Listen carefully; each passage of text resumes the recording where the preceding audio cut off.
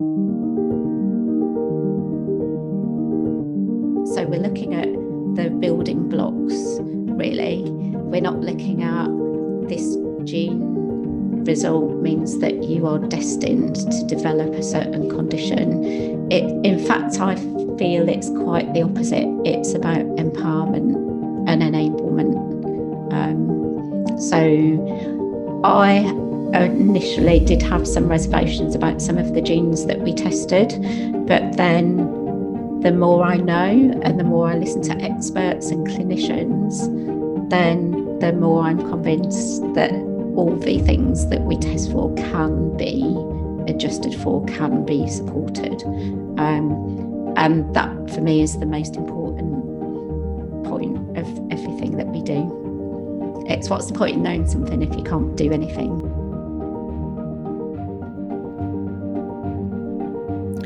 Hello, and welcome to Cancer Talks podcast. My name is Deb McLeod, and I appreciate you joining me with my co-hosts, nutritional therapists Linda Sims and Andrea Burton. Today, we are delighted to say that we have Emma Beswick joining us. She is the founder of Lifecode GX. We talk with Emma about genetics and nutrigenomics and the beauty of our genes and how we can influence our health and well-being through food and lifestyle changes. I hope you enjoy the conversation as much as we did. Emma, thank you so much for joining us today on the Cancer Talks podcast.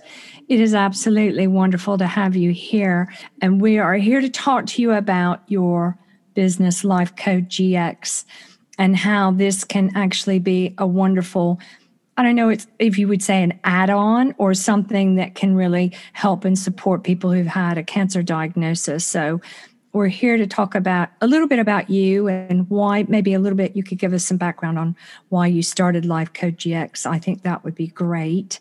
And then we can get more into talking about the tests that you do and how that supports people who've been diagnosed with cancer. Does that sound good to you all?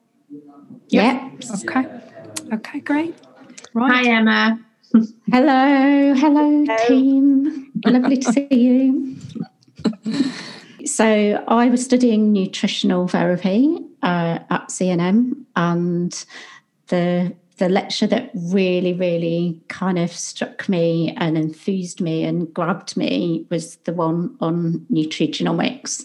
And so even before I'd finished my training, I decided to set up a company specialising in this.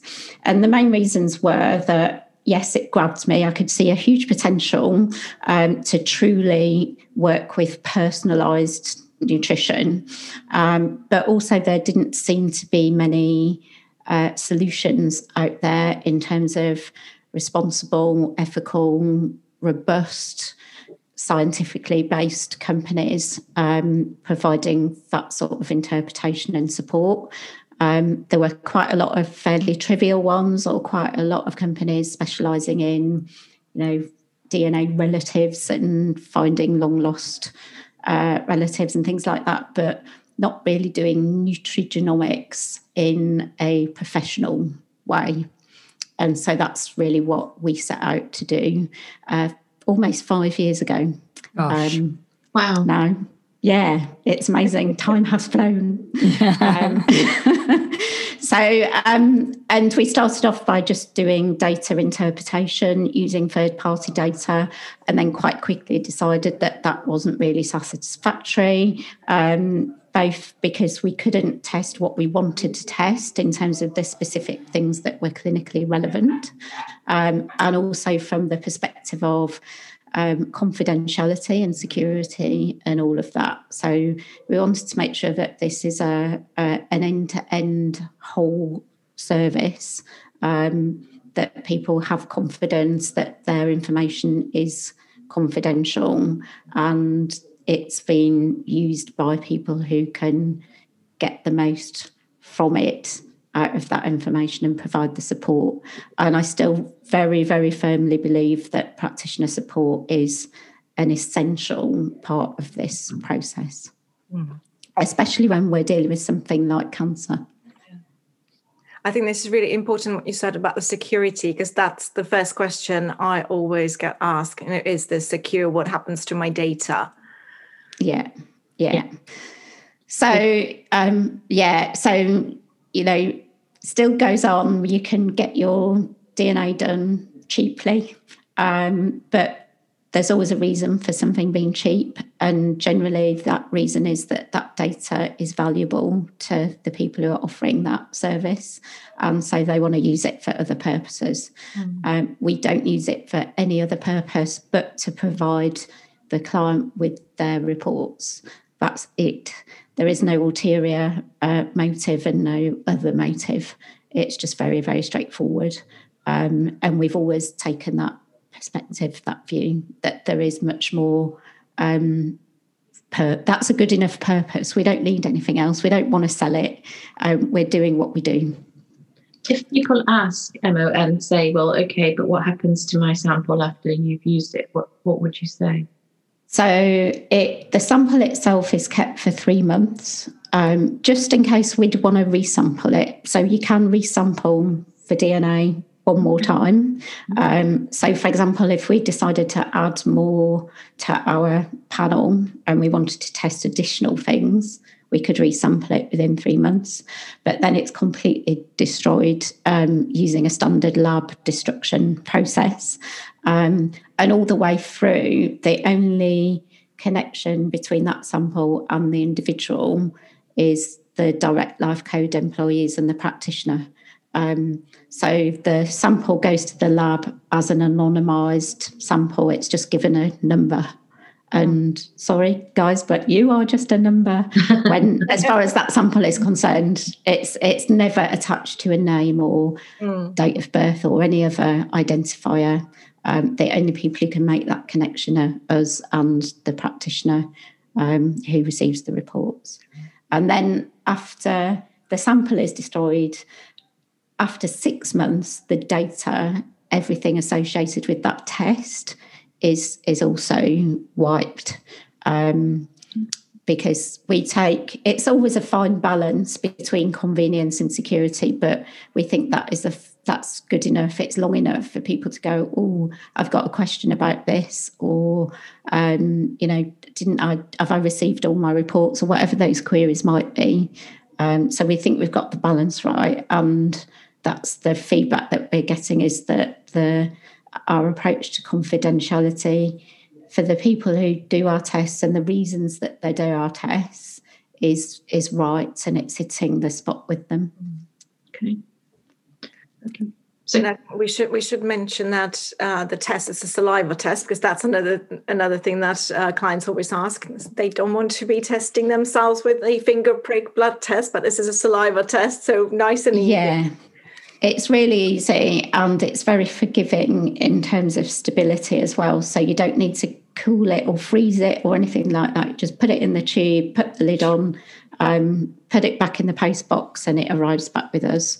And we have a very high success rate in terms of the results of the genotyping. It's maybe like 1 in a couple of hundred that fail. And if that is the case, we provide the test repeat free of charge. So that's all built into the process.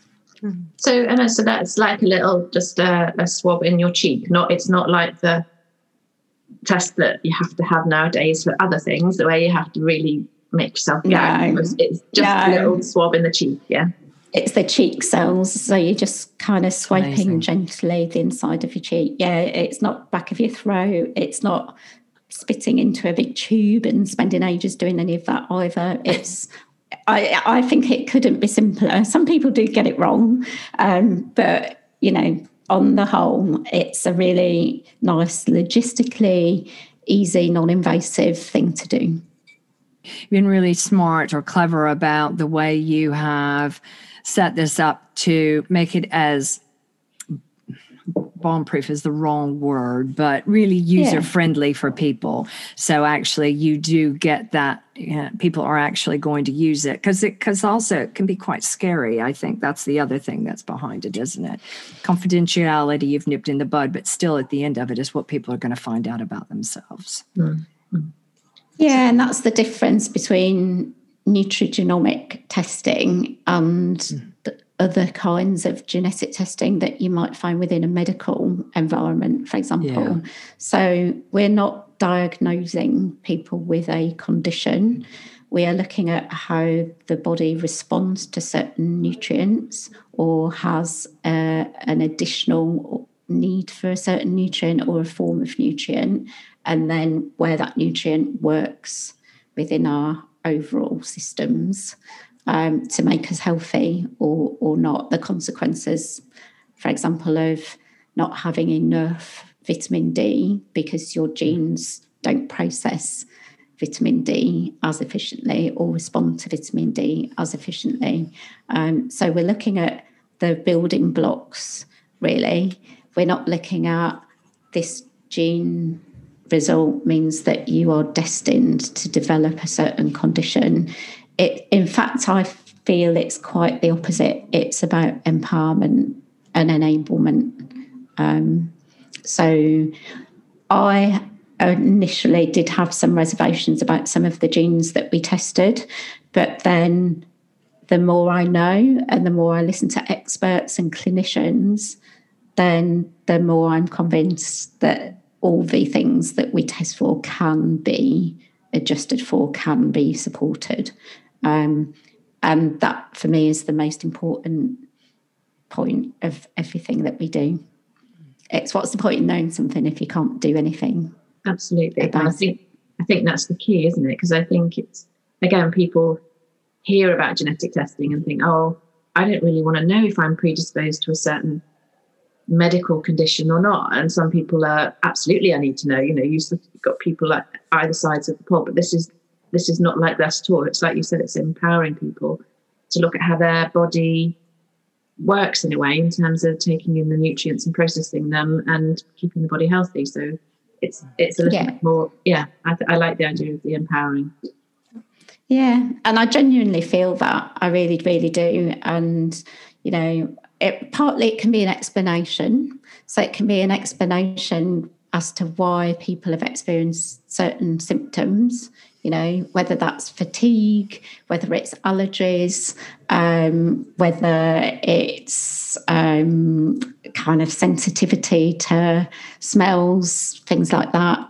Just you name it. It can be an explanation as to, okay, some people wouldn't necessarily say they're ill even, but they just know that they've got some weaker points, some vulnerabilities that might niggle away and bother them. I mean, who hasn't, really? Yeah. We've all got, it's kind of, what's your nemesis? Well, what is your health nemesis? There's something that we all know is our weak point or weaker points. Mm-hmm. And it, first of all, can be an explanation as to why that is the case. But most of all, it's a solution, or it offers solutions.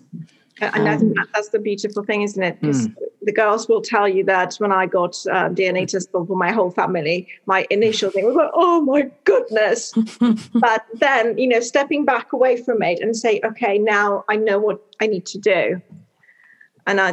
It's very empowering, and you start to understand, why certain things may be the way they are and what we can do about them. I think that's really, really important because lots of times when clients see that DNA test, they think, so I'm doomed, but it's not, you're not doomed. This is giving us a blueprint.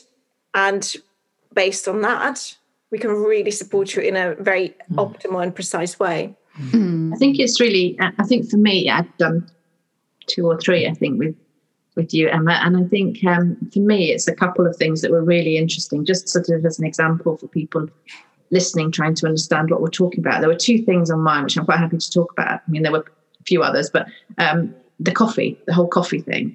And I now know that I find it difficult to break down the caffeine in my body. So it kind of made perfect sense to me. And I now don't drink it after 12 o'clock because I just know. And, a lot of people do say, I can't have caffeine in the afternoon, but now I know why. And the other one was alcohol. My family has an issue with alcohol, and now I know why. So I think it's like, oh God, really? That's why. Okay, now I can move forward. Now I know that. And it's just, understanding a little bit more about how my body works means that I can actually make some changes, and these don't have to be massive changes either. Sometimes, they're just the little changes that you can make to make your body finely tuned. It's like tuning an engine, isn't it, in a way? It is. It really is tuning it. And I think, a couple of people have used the term precise. Well, it can be quite precise. And I think once you know something and you understand why, most people do respond to that knowledge better than just being told, oh, you shouldn't do too much of this, don't have too much sugar, don't drink, don't have coffee, all the things that people like doing. Of course, people are just going to go, oh, I know, but... Yeah. But when you've got a piece of paper that says, oh, this is how it affects you individually, then I think people are more inclined to go, oh, okay, next time I'm thinking about doing this, or they'll know in their heart of hearts that is what it does. Usually the penny drops, it's kind of like, okay, or maybe they were in denial, but now they've got it in front of them, they've got to process it. And it's really important to do it with a practitioner, because these tests are they're very sciencey, and they have to be because of the nature of what they are. And there are tests out there that you can just go and do, and it just gives you a massive report of numbers and figures and bits of words here and there. And I think it's really important that people do it with a practitioner so they can actually truly understand what the outcome is. Yeah. Because it's oversimplistic to just think you can do a test and it's like an instruction manual.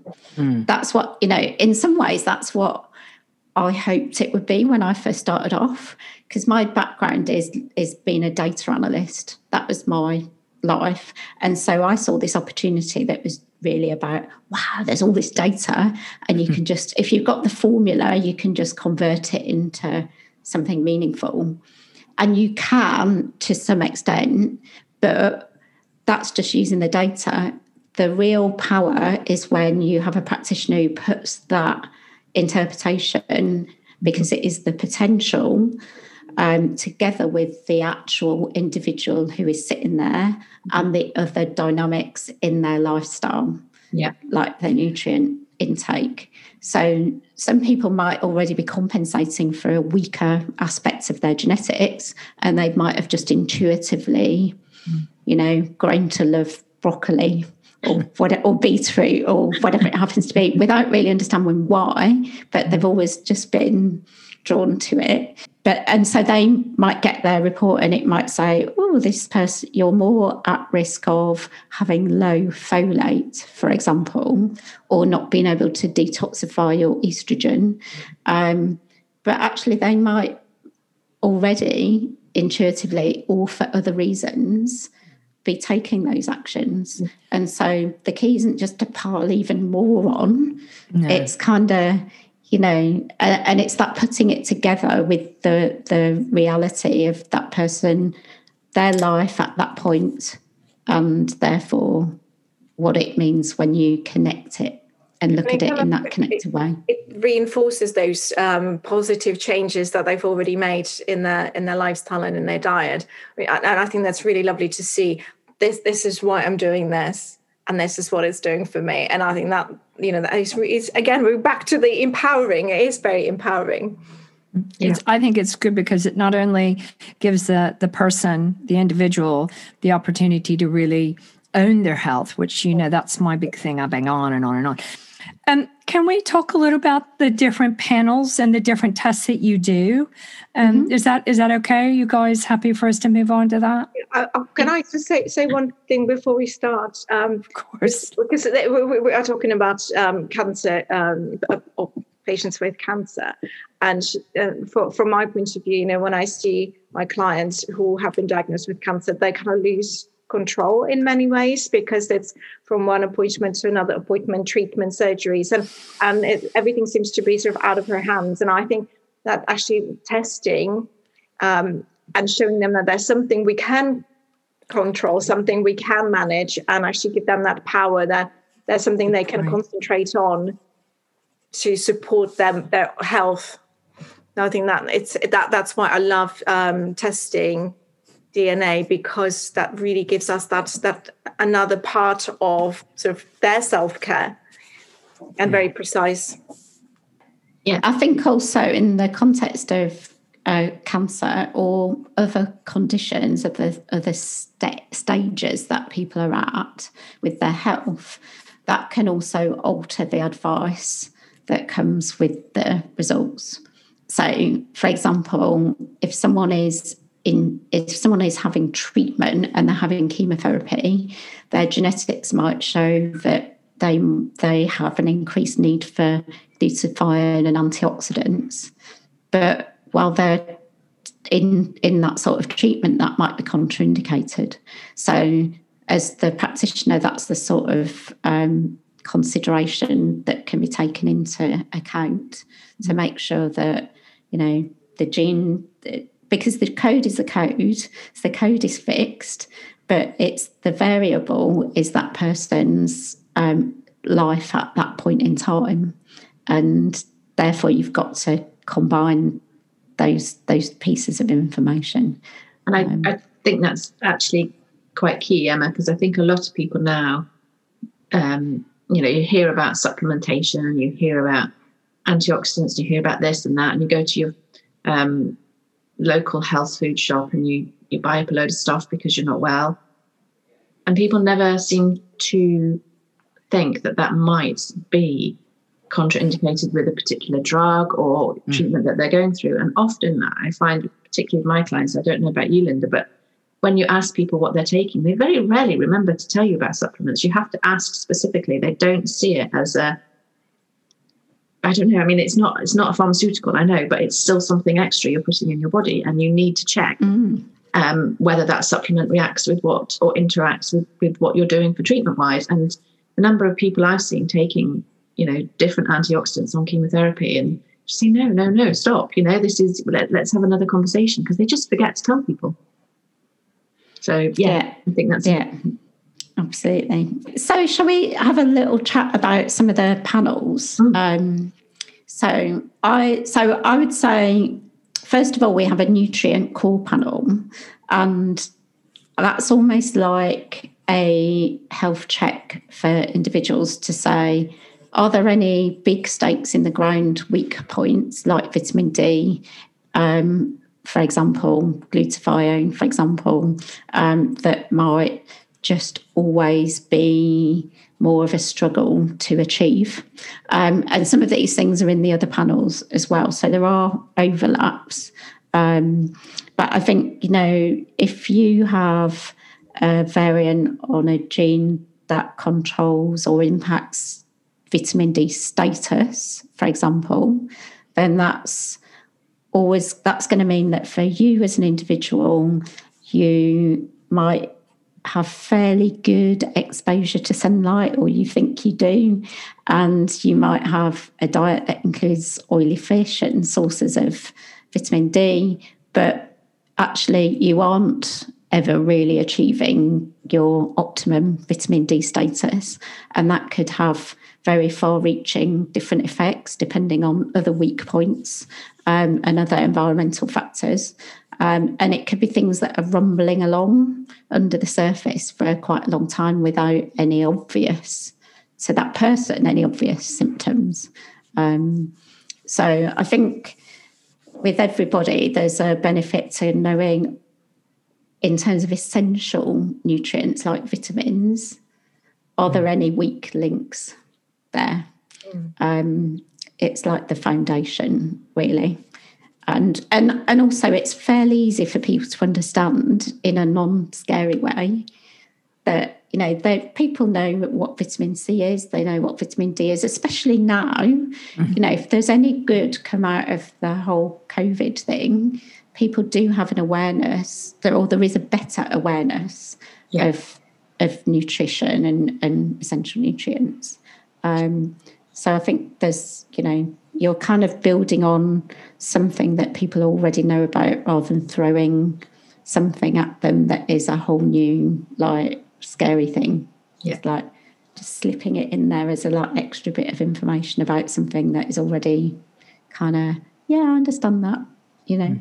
Yeah, I agree. And I think I have a family member who, on the vitamin D side, you know, can't, exactly as you said, we didn't know until we did your test, and we found out that it's difficult. Well, he can't process his vitamin D. So the massive difference is in his mood. And who would have thought that? You know, who would have just give him a quick spray of vitamin D and off he goes.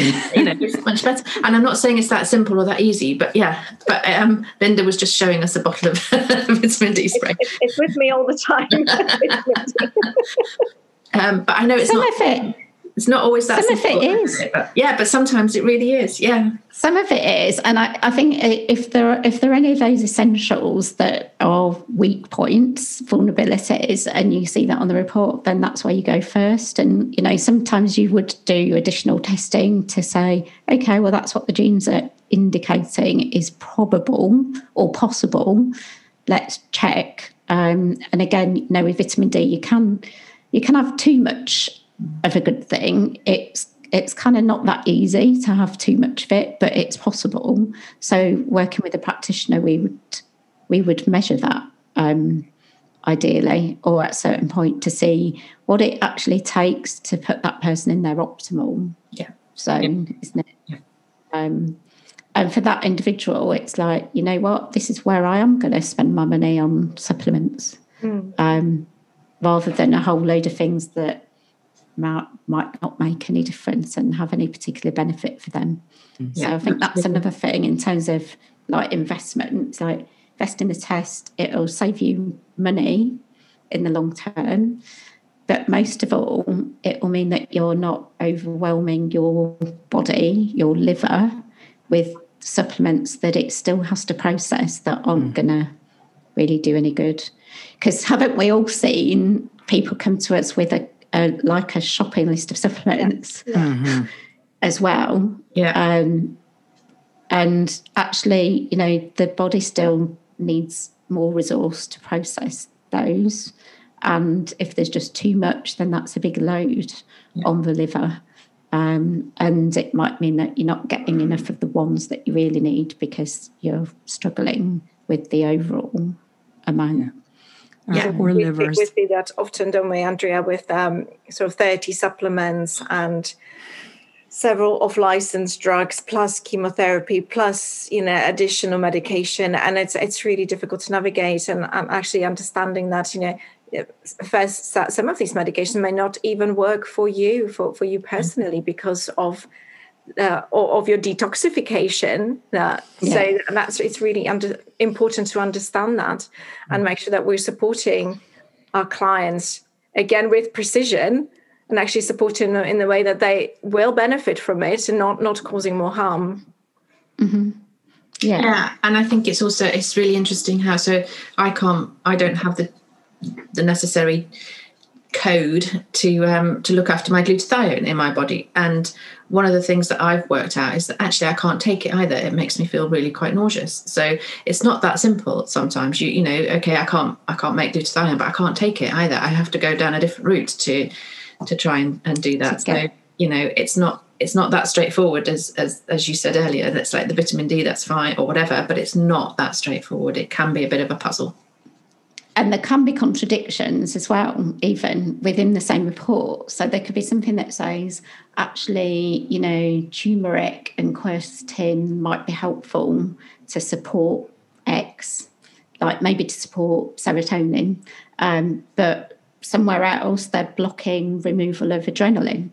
So then you've got to look at, well, what's going on with that person? You know, in terms of, is it that they have low serotonin and that needs supporting at the moment? Or is it that they've got a lot of stressors that are really creating big adrenaline surges, and the priority for them at the moment is to be able to smoothly process that and get it out of there?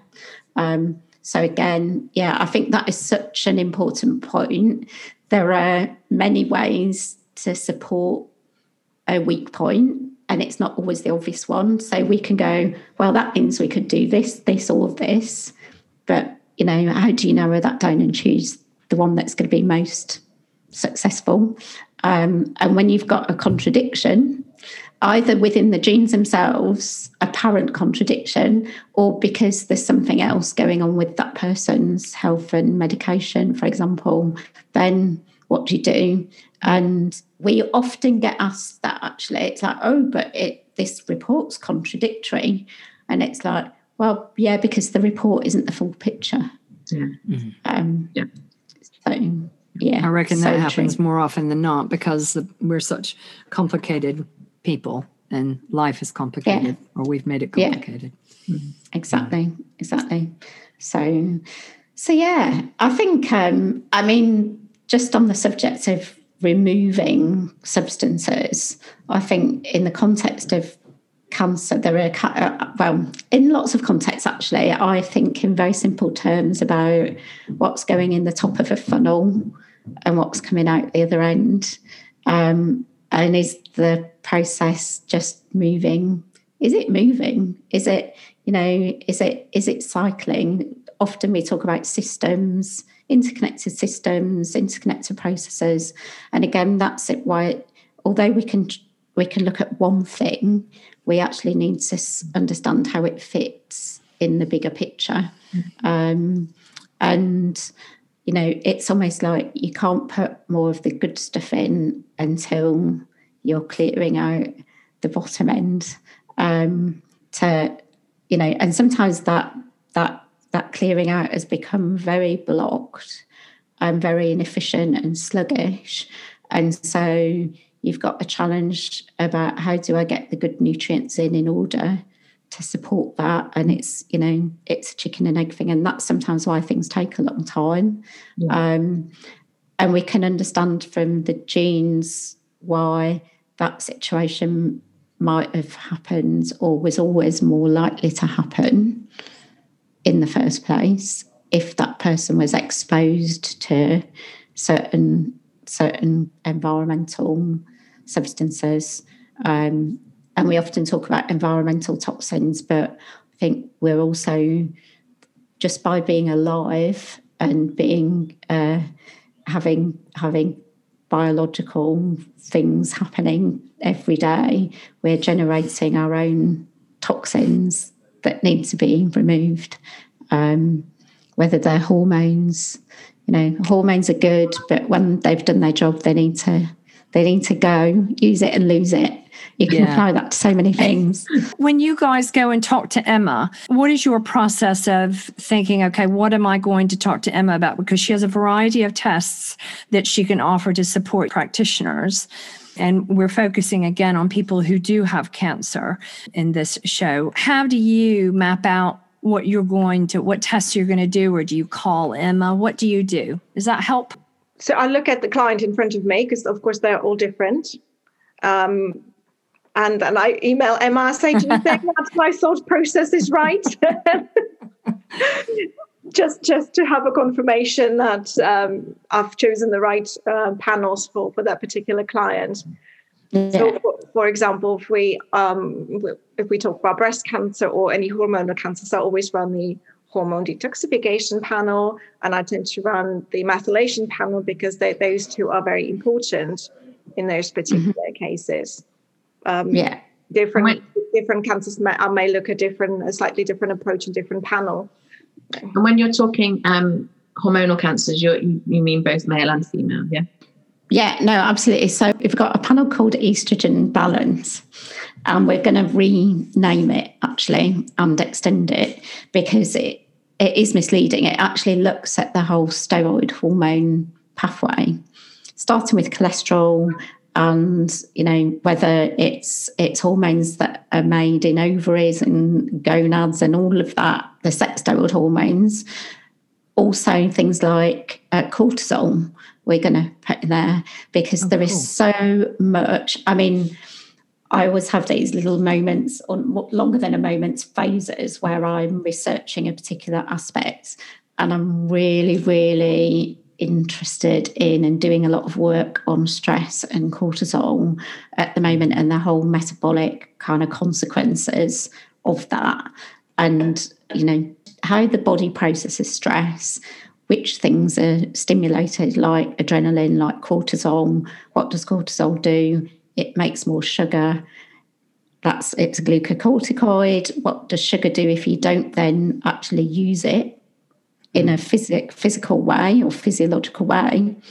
It causes inflammation, it causes damage. It's a very much, I think, a factor in cancer. And often an effect on the hormone clearance also, isn't it? Very much. Yeah, exactly.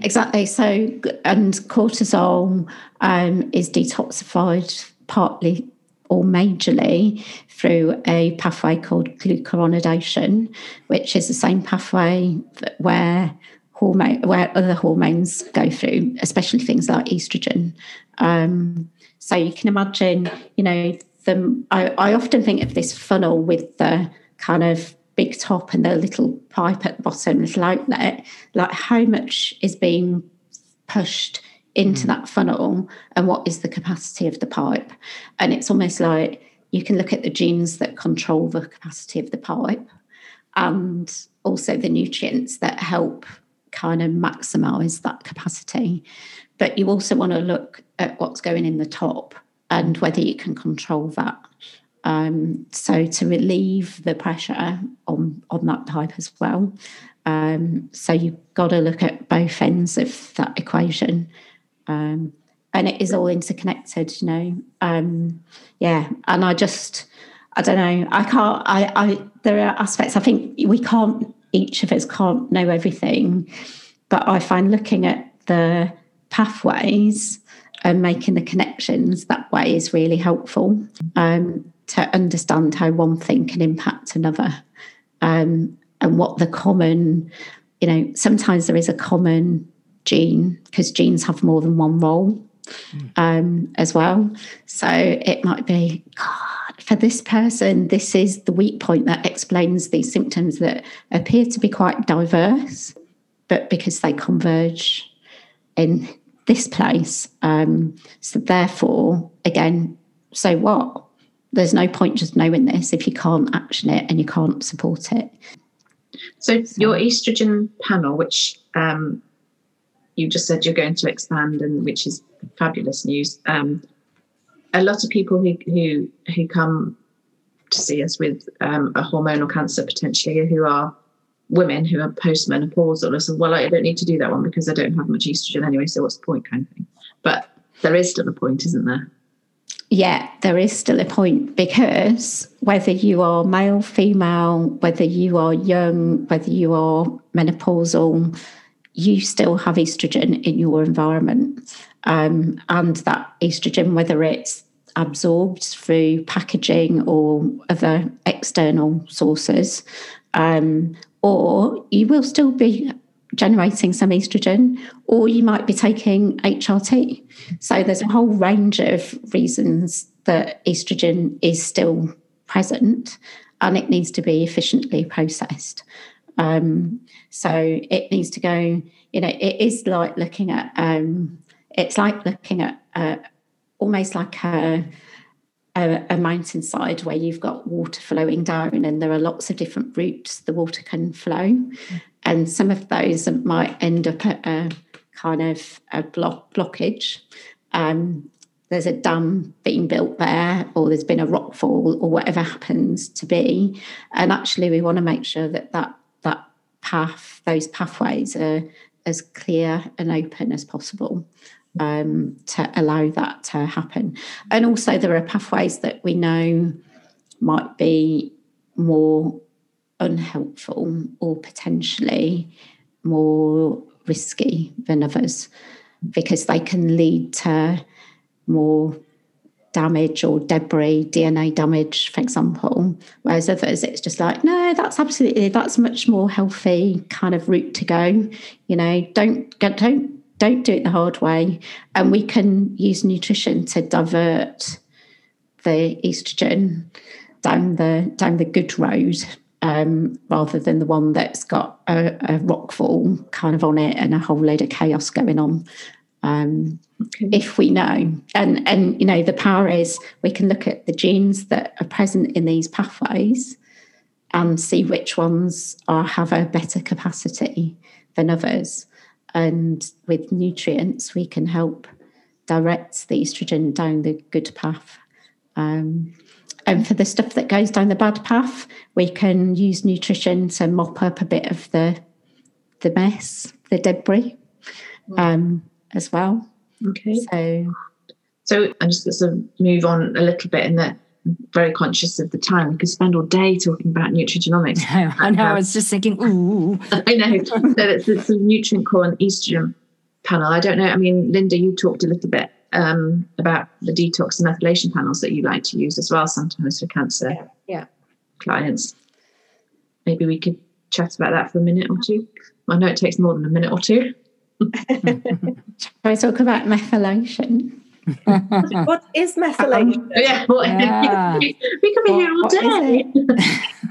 We could. I mean, methylation, I used to almost dread people going, what is it? Because it's like, it's this weird word. I mean, definitely, I don't know, some really well-informed people might have heard of methylation, but it's still not in the kind of general kind of vocabulary of most people. So basically what it is, there is a chemical group called a methyl group that is a carbon and 3 hydrogens.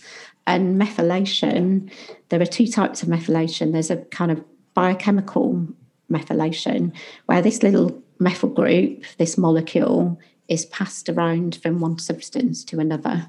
And in doing so, it can activate and deactivate the various substances. And we want enough of this little molecule to smooth the way in a lot of processes. And that molecule is, in order to make it, so we can make it ourselves, we need B vitamins, most of all. So folate, B12, but all the B vitamins really, and zinc and magnesium. And those are the ingredients to make the methyl magic molecule that really keeps everything. It's like the oil in the engine. It's just keeping everything running nice and smoothly. And if you don't have enough oil in the engine, then things start to get stuck, and then they start to almost damage themselves, and things aren't running smoothly. And one of the key things that is relevant to cancer is DNA stability. So when we make new cells and we're renewing tissues in our body, which is happening all the time, those cells your DNA has to be copied to make each new cell. And we need enough of these methyl groups and the B vitamins, especially folate and its helpful cofactors, to make sure that copying is nice and clear and tidy. It's a bit like, you can think of a photocopier. You want to make sure there's enough ink in there to get a clean copy that is readable. And if you don't have enough ink in there, then someone might look at the photocopy and they might misread it. And that means that your body, when it's trying to make a new cell, it is more likely to make a mistake. And that could be, I mean, that does happen all the time. And we know that our cells, we're making cells that aren't perfect, as well as the good ones. There's different extents of damaged cells. But actually, we want to try and do our best from a nutrition perspective to make sure that's as tidy and well supported as possible. And that there isn't too much tidying up to do of the things that haven't come out right. So I think that's a really, really key kind of foundation, isn't it? When you think about cancer and how cancer can start, it's like, how early can you intervene in this process? Well, right at the beginning, try and make sure that it's not happening any more than it possibly has to. So sometimes we'll get a methylation report, and I think, Linda, you said, you've had the experience of getting a report and just going, wow, what's going on here? There's a lot of red on it. So we do use colour coding as that initial kind of way of identifying where to look. But these variances are very common. So we'll all have some of them. And in a folate cycle, which is right at the beginning of methylation and supporting methylation, I have never seen a cycle that is totally perfect. And I've seen thousands of reports. No one's got it perfect. So we all need a little bit of help somewhere, and we all need the firm foundation, but some people need a little bit of extra help in particular places to keep that as kind of clean and optimized as possible. That was a fab explanation of methylation. It was. Oh. It was very good. It was very good. I've rehearsed it a lot. Record it and play it to my clients when they ask me about methylation. It's more smooth than mine. I think at college it was about a whole day to explain methylation. That was just fab.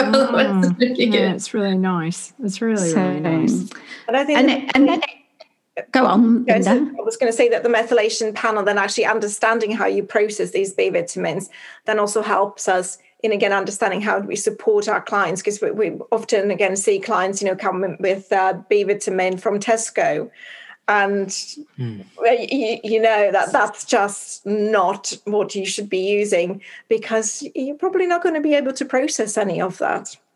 Exactly. So explain why we need to have the right supplements. Yeah. So the B vitamins in the context of methylation have lots of what we call cofactors. So you guys know what that means, but basically they're the helpers. So when we look at a process, a chemical process, sometimes we've got a methyl chemical, but we also need other nutrients alongside it. And with the B vitamins, one mistake that people can easily make if they're just looking at a genetic test result, they can look at a gene called MTHFR. And it's infamous, this gene. People get very, very upset when they see variances on it. And it's because it can make a big difference. So what that gene MTHFR does is it activates folate. So it takes an inactive form of folate that you might get in food or in certain supplements, like certain cheaper supplements, or folic acid. Folic acid isn't in a form that is able to do anything yet. It needs to go through different stages and be activated. So MTHFR gene performs this activation step and makes it into something called methylfolate. So sometimes people just think that they can overcome an MTHFR gene variance by taking any folate, and that's wrong, because it still needs to go through that MTHFR step. So you've kind of interfered in the path in the stream before the problem even happens.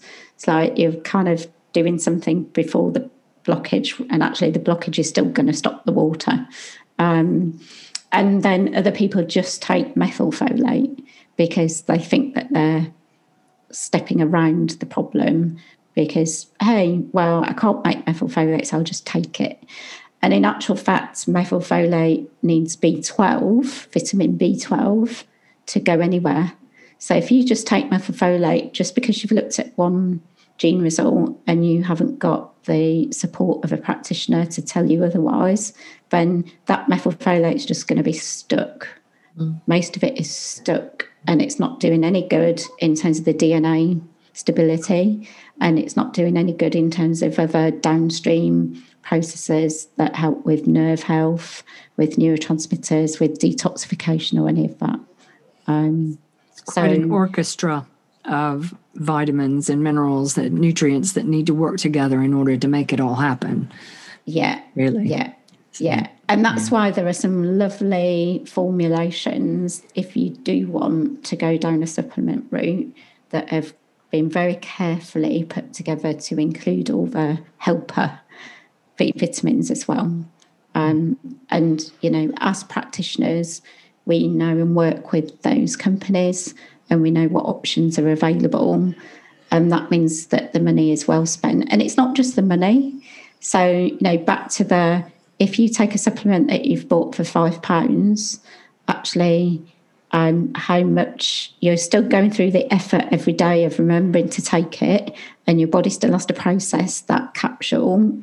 But it's got so much other rubbish in there and so little of the thing that you need that it's a waste of £5. Whereas if you spend £20, but every single kind of penny of that £20 is being used to formulate things that are helpful, then that's well spent. Yeah. Good point. And again, the importance actually of working with a practitioner so we can check any contraindications, because even B vitamins can be contraindicated with some medications. So it's really important to stress that. Yeah. And also some people don't respond well to B vitamins. So Andrea was saying, you can't really get on with glutathione. It doesn't do it for you. It makes you feel nauseous. So some people have adverse reactions to B vitamins, and it's like they need them, but it's making them feel really wired or nauseous or whatever that is. And a practitioner can help get around that and look at the other ways of supporting it. I think that's really key. I have a client with long COVID, and we gave her some. There's a lot of supplements being brought out now to help with the issues of long COVID. But as we all know, the issues are very different for each individual person. It's a really difficult process to go through and find out what really is happening with somebody. And she took B vitamins, and she was completely wired and trembly, and we cut it by half, and she was okay. And it's kind of you have to titrate, you have to start small, and it's so different for each person. Yeah. And sometimes it can take a while as well. So that's an example of it was too much too soon for that individual. Yeah. But other people be like, oh, I've been taking this for 4 weeks. I mean, we had someone contact us last week who said this, I've been taking this methyl multi support for 4 weeks, and I don't really think that I've noticed any difference. But by the way, I did stop my HRT at the same time. And it's just like, okay, well, your practitioner, talk to your practitioner, but basically there are two things there. One is that, you've not given it very long at all. 4 weeks isn't very long. We don't know anything. I don't know anything about your start point, status-wise. I don't know about other things. And you've changed something else that could, she was like, I have, it's basically, I was expecting to feel less fatigued. It's like, okay, well, the B vitamins might be helping the fatigue, but if you've just suddenly stopped HRT, that might be having an opposite effect. So the B vitamins just might have allowed that to be more steady, and at least it's not really plummeted. But it's all these moving parts. Yeah. It's a massive skill. We are just walking chemical reactions, and every time we, make a slight change here or there, it changes something else. And I still go back to my lecture on hormones, and I can't remember who it was telling me that if you took every single drop of hormone out of your body, you'd still only have a quarter of a teaspoonful. And that, so any slight change, when you think of all the hundreds of different hormones you have, crazy. Any slight change is, minute change is going to make a difference. Yeah. That's a really good point, actually. It is. That's tiny amounts of things we're dealing with. Yeah, it can make a huge difference. Yeah. I'm looking forward to your steroid one. I'm going to have to keep an eye on that, Emma. Honestly. Really, I mean, for me, it's really joined up so many dots about stress and metabolic kind of imbalances and damage and and who is not exposed to stress in this world. It's unavoidable. My kind of perspective is always try and work back up the chain to say, where can you intervene to prevent damage happening in the first place? So if you can't avoid the exposure, but then you can do things around how you process the exposure to that stress. That's like the first point. It's the overcoming of the limbic kind of instinctive response that triggers the adrenaline and all of that, or at least you won't be able to override that completely, but it's ways of processing it and mindset. And I think that's another thing that people don't necessarily understand about nutritional therapy, is it's not just food, it's about the whole, so that's why we talk about sleep, we talk about mindset, we talk about things like meditation and exercise and activity and all of those things as well, because they all, in terms of the balls in the air and the moving parts, they're all part of that picture, aren't they? Yeah. Absolutely. Food and lifestyle, such an important aspect. And I think that's really important for the guys going through a cancer journey as well, because a lot of people find they struggle to move, or it can be a really difficult process. And again, other practitioners, integrated practitioners, know how to help people move. And it doesn't mean go for a 10-mile hike and you'll be fine. No, it doesn't mean that. It's different forms of movement, and integrative therapists can really help show you the way forward in terms of just moving your body a little bit. And another, just being diagnosed with cancer is stressful. Yeah, absolutely huge. How you process these stress hormones is so important. Yeah, and that comes back to what we said at the beginning about, it's what our bodies generate endogenously ourselves that needs to be processed. It's not just about external exposures, which are important too, but that is a massive part of it, really, really significant, I think. And things like, I think it's interesting, Andrea, that you mentioned long COVID as well, because fatigue is a really big one, isn't it? It's like people do a little bit of activity and then they're floored again. And I think there's a lot around that, around mitochondrial dynamics, and the poor old mitochondria have kind of been beaten up by this overload of inflammation, and maybe it's just over revving that's happened to them. I do think of them as like cowering, and they're surrounded by quite a lot of debris, and a little bit of activity can easily just kind of send them into shock again. So it's about gradual kind of approaches, and nutrition and other approaches along the way. But different ways of being active and moving, as you say. Right. Yeah. So what haven't, it's almost been an hour. Yeah. So it all flies by. It always does. Are there any key things that you all want to address right now that we haven't? I mean, we could talk for 5 hours at least, at a minimum with Emma. But is there anything in particular you want to bring up right now? I mean, I guess we haven't discussed too much about external toxins, for example. And again, there are different extents to which we can control exposure to them.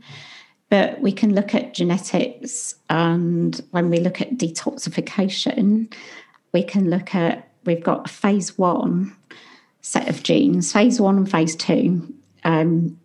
Basically, so phase 1, if phase 1 genetically means that process happens more quickly, that can mean that toxins are more easily assimilated and more kind of almost like sucked in. It's like, there's some kind of exhaust fume here, I'll just kind of pull that into the body more quickly. And if you have variances on those genes, that can tend people to have a more rapid kind of assimilation of certain toxins, which then creates a bigger load of work for the phase 2 to do. And typically, if you have variances on your phase 2 genes, that means they are more likely to be slower and to struggle more. So you've got this double whammy, really. It's like the open kind of thing and the closed thing. But, I think it is useful to know what particular external things could be particularly risky for certain individuals. And even going back to the caffeine, I think, say caffeine, people look at a genetic result, and if their caffeine metabolism detox is fast, they think, oh, that's good, I'm all right, I don't have to think about caffeine anymore, it's just all right, it's fine, it's fast. But actually, in a bigger picture way, that same gene that processes caffeine processes other things, including mold and including smoke and things like that. So, and you could find yourself, or one could, in a situation where by drinking a lot of caffeine and thinking it's all cool and you kind of ever so macho about your caffeine habits, you're inducing that gene and that pathway to work more quickly. So if you are at the same time as drinking or having caffeine exposed to mold, mycotoxins, or other environmental toxins that go through that pathway, by having a lot of caffeine, you're potentially pushing those through. So you're absorbing more of them. So, that's why again, why we need the knowledge of practitioners to explain that to people. So it's, in one context, it's another example of something might be good in one way but not in another, depending what's going on. And those genes that you're talking about there, they are, you check those on the detoxification panel. That's the yeah. So we look at a whole load, they're called CYP450s, and they process medications, a lot of smoky things, a lot of hormones, all go through that phase 1. Alcohol is another set of genes. So we know that alcohol is incredibly connected with cancer risk. Partly it uses up loads and loads of essential nutrients to process the alcohol. And it creates free radicals which go around and chip away at various tissues and DNA as well. But some people, no one gets a free pass when it comes to alcohol, but for some people it's definitely worse for them than it is for others. So again, it can be a way of just kind of stop and think, we're not saying this just to be mean to you. Like, there really is a kind of, understanding as to why.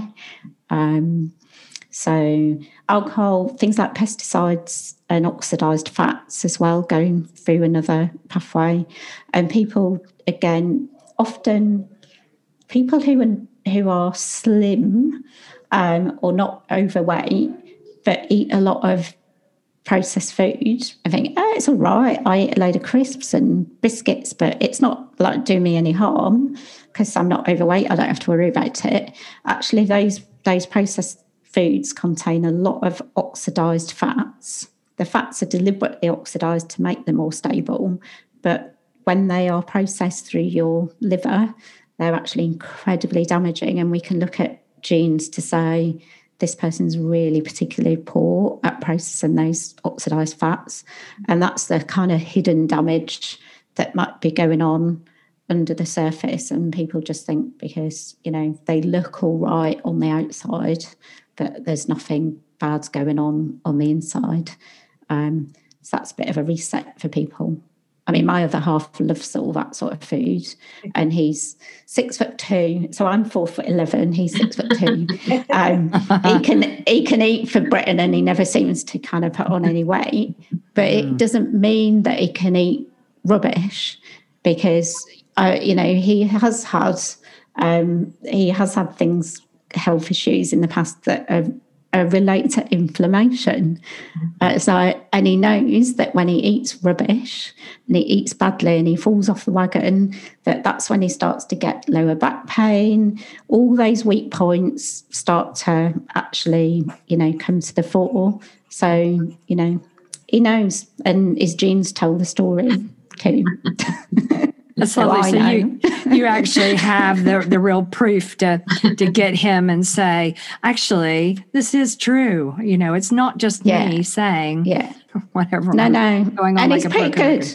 He's pretty good, to be fair. He's found it really interesting. And I think families can do testing. You can look at who's inherited what from each parent and do all that comparison. And, how often do we hear people say, oh, my children are so different. One of them's really outgoing, the other's really quiet and studious or whatever. And you can look at their genetics, and you can at least understand a little bit more, you know, why they are how they are. And it isn't about good and bad. It's what makes us who we are. It's about again embracing the differences, really. But when those differences might mean that a certain environment collaborates in a negative way, then we can make sure that environment is altered and that it's helping nurture and support our genes rather than fighting them. I think that's the key takeaway from today, really, isn't it? That your genes can, like you said earlier, it is the code. You know, it's there. That's what it is. But it's not necessarily dictating the way that your life is going to go. You can. I think somebody once said, I think Linda, maybe you said it to me, that your genes loads the gun, but the environment pulls the trigger. And I think it's about... I stole it somewhere. You know. Did you? I used that earlier today as well. But, you know, you are a nutrigenomics detective, Emma.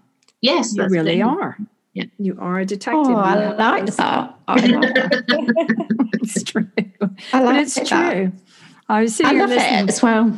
Yeah, well, it's obvious. It's obvious. It just oozes, you know, you just glow with it when you're talking about it. And it's great that we have you as such a resource to help us, to support people and to help them understand that this is actually a really valuable tool to have, to utilize, so people can really understand why their body is doing what it's doing. And I think it's fascinating. It's exciting.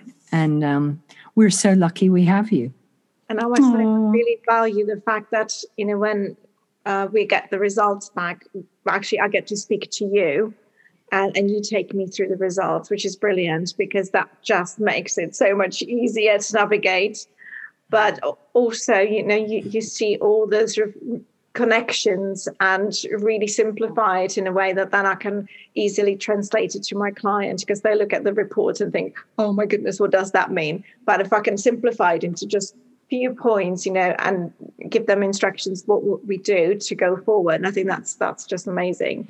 And I think that shows exactly why doing genetic testing as, you know, a layperson and getting it through and reading it is just so the wrong way to go. And, you know, we've been trained. We've done 3-4 years of training. And no, Emma, you're the genetic expert. I've done so much more. But we did genetics on our course, and yet for us to understand it as much as is necessary, we still need to talk to you, Emma, because you're the expert in it. And I think, you know, if we need to do that, and we've been trained so far in it, you know, the layperson needs that. It's just, it's almost pointless for them to go and get a genetic report and try and work from it themselves.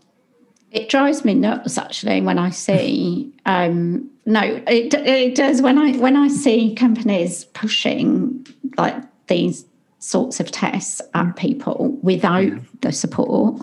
And also some of the claims that are made around what certain gene results mean are just, it's overinflated. It's like for the drama, it's to draw people in. Of course. It's a bit like the old weight loss diets, same sort of thing. It's just marketing and selling. And actually I do believe that we are real about this. We're realistic. Because we don't need to make it up. There's so much convincing, useful, genuinely clinically applicable stuff here that we don't need to over-exaggerate any of it. And, you know, just to kind of compliment you guys as well, I think this is all about what you do with the client. It is all about it. And, you know, we take it so far, and I love doing the practitioner support, because that, again, is for me, it's kind of going, this is what it's for. This is what it is all about. And you're the guys at the front line kind of conveying that. So all I can say is just keep on it. The more you do, the more you understand. And that's the same for me as well. It's just those, it's like with learning anything and experiencing anything, isn't it? The things just start to fall into place. And it's such a new area as well, isn't it? I mean, nutrigenomics has not been around for that long. So it's an up and coming area. And every day, it's probably not every day, but on a regular basis, there are lots of new things coming out about it. So, I didn't have that lecture when I was studying at CNM, that we didn't have nutrigenomics because it was so new. We've just got to touch upon MTHFR. That was the only thing really we were taught about. So I would say I was a skeptic for a while because I suppose I didn't have that introduction to it. But once I've discovered it, I think that it's such an amazing tool in my clinic. I remember my head being turned inside out when I went through it. I thought, oh my God, here we go. It's great. So it is wonderful. Right. I'm just conscious of the time, so I am going to say we'll have to leave it there for now.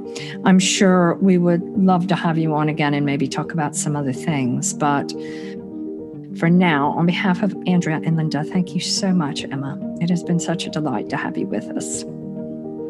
Thank you all. It's been a pleasure to see you all and to chat this morning. Thank you. See you soon. Thank you. Well, folks, that's all for today. I really appreciate your sitting in and listening to our conversation with Emma. What a wealth of information and knowledge she has to share with us. If you would like to get in touch with Emma, or if you would like to get in touch with one of us, please be sure and send us an email, or you can send us private messages on the various social media platforms, which I will provide on the show notes. It is important to note that the service that Emma provides is specifically for healthcare practitioners. So if this is something you are interested in, please seek advice, talk with a healthcare practitioner or one of us, and we would be delighted to assist you further. So then, I'd also like to ask you to do a few other things, and one of them is, if you haven't done so already, please subscribe to our podcast or leave us a review or share this with other people you feel might find them of benefit. I'd like to thank you all for joining us on the podcast, and on behalf of Linda and Andrea, here's wishing you and yours the very best of health. Bye for now. Bye.